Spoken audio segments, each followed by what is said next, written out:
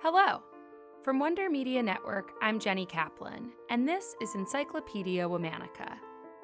Today's leaders were a formidable pair of warrior queens who ruled their homeland for 3 years after successfully revolting against their Chinese occupiers. Though they lived nearly 2,000 years ago, they're considered a national symbol of Vietnam to this day. Let's talk about the Tru'ng sisters. Sisters Tru'ng Truc and Tru'ng Ni were born in a rural village in what's now northern Vietnam, sometime around the year 12 CE. There's little historical record of their early lives or background, but traditional Vietnamese lore and some Chinese sources hold that they came from a military family. At the time of their birth, the Chinese Han Dynasty controlled what's now Vietnam, following a military victory a century earlier in 111 BCE. In order to administer the new territory, the Han set up 9 commanderies. 3 of these commanderies sat in what today is northern Vietnam, where the Tru'ng sisters were born. Vietnamese lore contends that their father was a prefect of the region who raised his daughters from a young age to be highly educated and very well versed in the martial arts, martial history, fighting skills, and strategy. As his only heirs, the sisters were in line to share inheritance of their family's holdings and titles, and their father wanted them to have all the advantages that any son would have. From a young age, the sisters were also apparently exposed to the consistent cruelty of their Chinese rulers.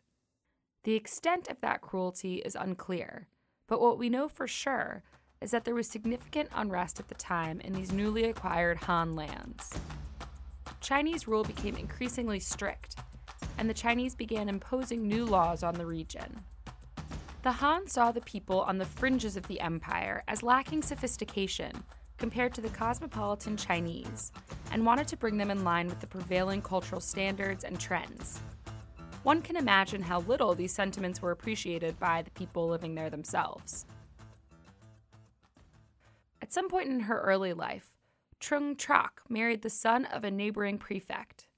Soon after the marriage, as Chinese rule became more unbearable, Tru'ng Truc's husband took a stand against the Han and was executed. Though the execution was meant to ward off further rebellious actions, it had the opposite effect. The Tru'ng sisters took up the banner and began fanning the flames of revolution. Their message spread like wildfire. In the year 40, the sisters took up arms and successfully kicked a small Chinese military unit out of their village. Though it was a seemingly small victory, it served as proof that the Chinese could be beaten. So the sisters assembled a large army of mostly women fighters.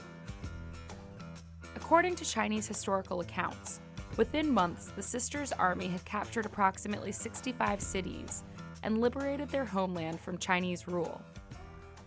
They are recorded by the Chinese as being incredible warriors. The sisters became queen regnants of their recaptured homeland, and for 3 years they ruled, holding strong against the Han, who consistently attempted to retake the region. After 3 years, the Chinese put together a large military force, led by a famous general, to end the rebellion and reconquer lost territory. In 43 CE, the Tru'ng sisters were defeated in battle. The fate of the sisters is unknown. Some Vietnamese sources claim that the sisters died in battle after their forces deserted them. Some Chinese sources say that the sisters were decapitated and their heads were sent back to the Han capital. Other accounts claim that the sisters committed suicide by jumping into a river to avoid capture. Regardless, the Tru'ng sisters remain important national symbols of Vietnamese resistance, freedom, and independence to this day. The sisters can be found in Vietnamese folk art depicted as 2 women riding giant war elephants. You can listen to Encyclopedia Womanica and other WMN podcasts on CastBox. With strong in-audio search features and curated recommendations, you'll always have something amazing to listen to.